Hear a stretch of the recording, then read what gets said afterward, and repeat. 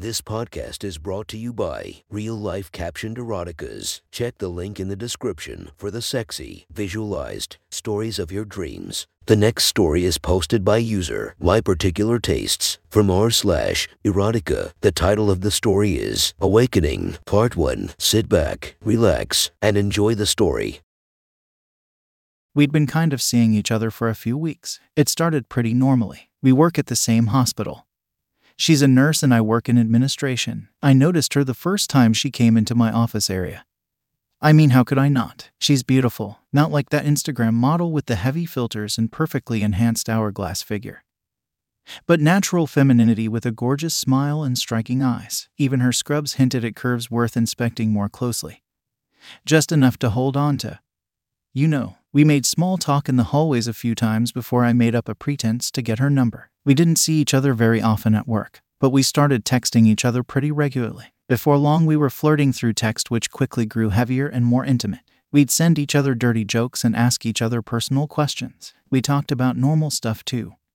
Career goals, pet peeves, childhood memories, etc. But the sexual tension was high. My favorite game became seeing if I could ask her a question she wouldn't answer. Favorite position, spit or swallow. The weirdest place she'd had sex. She'd always laugh and send that eye roll emoji. But she answered every question and would throw back one of her own. Before long, we agreed to go out on a date and found the quickest time we were both free. The dates had gone fairly well. I enjoyed her company.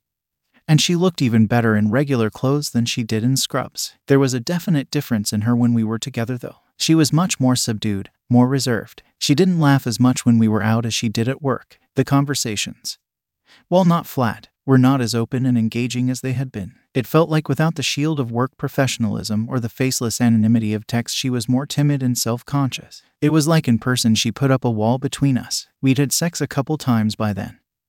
And it was good. I mean, it's sex. It's almost always good. From our texts, I knew her experiences were much more vanilla than my usual tastes. But even still, there wasn't the enthusiasm or sexual tension we'd shared over text. Tonight we were going to relax at my place and watch a movie or something, and I decided to broach the subject with her. I'm a huge proponent of open communication and addressing a problem head on. If she wasn't comfortable around me yet and wanted to take it slow, I wanted to know. And if she wasn't actually all that interested in continuing seeing each other, then I'd rather us part ways now. With no hard feelings and having enjoyed the experience, I really liked her and wanted things to work out. But if they weren't going to, I'd rather know sooner than later. We had a couple drinks over dinner. I'm not a 5-star chef, but I know my way around a kitchen. And we're sitting on the couch nursing drinks and chatting. I brought up my concerns, attempting to be straightforward but gentle. I can have a tendency to be a little overbearing, and I wanted to make sure she felt the freedom to express herself honestly. After I'd said my bit and asked her how she felt, I waited. She took a few moments to respond. I could almost see herself physically bolster her courage to respond truthfully. I know you're right, she said eventually. I do like you. I know I'm terrible at showing that. Honestly, I'm just really shy. I've always been that way. I can kind of fake it at work. It's easier to put on my work face at the hospital and be who I want to be, or who I really am. I don't know. That's okay, I responded. I don't mind taking time. I think you're worth the wait. If it takes a while for you to feel comfortable, then I'll give you all the time you need. I want to know the real you. Yeah, definitely. She smiled sweetly. I may need you to push me a little. It's hard for me to open up. I laughed. Pushing you is definitely something I can do. I've been accused of being a little too pushy at times. She smiled demurely. I like when you're pushy. Just tell me if I get too pushy. Okay, I will. I set my drink down, took her face in my hands, and kissed her. We made out on the couch for a while. Eventually, our clothes came off and I ended up on top of her on the couch. It was good, better even. Like the connection between us had grown and there was more of an openness to her. She was still reserved, but not quite as much. After a few minutes, I pulled out of her and flipped her onto her stomach. She got on her hands and knees and I knelt behind her. I grabbed her hips as I thrust myself back into her. She was so damn sexy and her body felt so good. I was starting to lose myself in the moment, but felt like I needed to hold back. I worried if I took her the way I wanted, she'd be uncomfortable. I didn't want the cravings to take over and free the demons inside me. I didn't want to scare her away. It was a torment. The desire for more battling the desire to respect her feelings. My body ached to ravish her, consume her, devour her. My mind, at least a part of my mind, wanted to support her and show her worth. In a moment of impulsive weakness The needs of my body overwhelmed my rational mind. It's not something I'd normally do. Communication and consent is important, but my mind blanked out with the desire to break loose the barriers standing between us. I slapped her ass, hard. My hand stung from the impact and left a bright red mark on her ass. She let out a squeal and flinched away from me in surprise, but she quickly pushed herself back down on my cock. She hadn't completely pulled away. She didn't say a word of protest, so I slapped her again. She gasped again, and this time she slammed herself back against me harder. It was the most reaction I'd seen out of her yet. I slapped her ass twice more. She dropped face first onto the couch, leaving her ass up in the air, rather than retreating. She was responding to me. I continued to thrust into her and spanked her ass several more times. I grabbed onto her hips and pounded myself into her.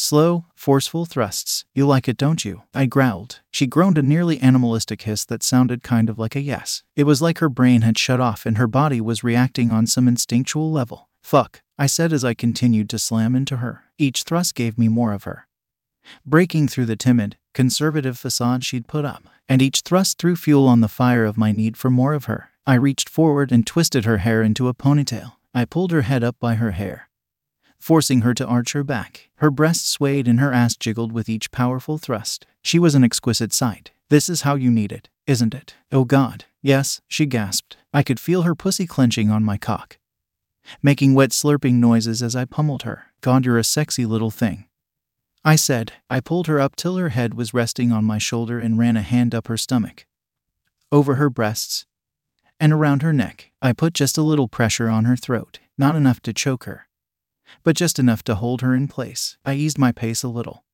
thrusting with even, steady strokes, and slid my hand down between her legs. Her back was arched in what must have been an uncomfortable angle, but she didn't protest, like she was surrendering control of her body to me. I rubbed her clit, matching the rhythm of my thrusts. You're secretly a dirty little slut, aren't you? Desperate to have your body used to like it was meant to be. She groaned wordlessly and started moving her hips, grinding herself against my hand. I felt her rhythm and matched her pace, giving her what she needed. I took my hand off her throat and grabbed her breast, squeezing while pinching her nipple between my fingers. Oh fuck, oh God, she moaned. I felt her body tense and quiver against me as she began to come. I continued my pace, riding out her movements until she sagged against me. I didn't give her the chance to catch her breath. I shoved her face down into the couch again. I kept a hand on the back of her neck, holding her down as I started fucking her harder. I grabbed her hip with my other hand, dragging her back in time with my thrusts. Fuck, you feel good,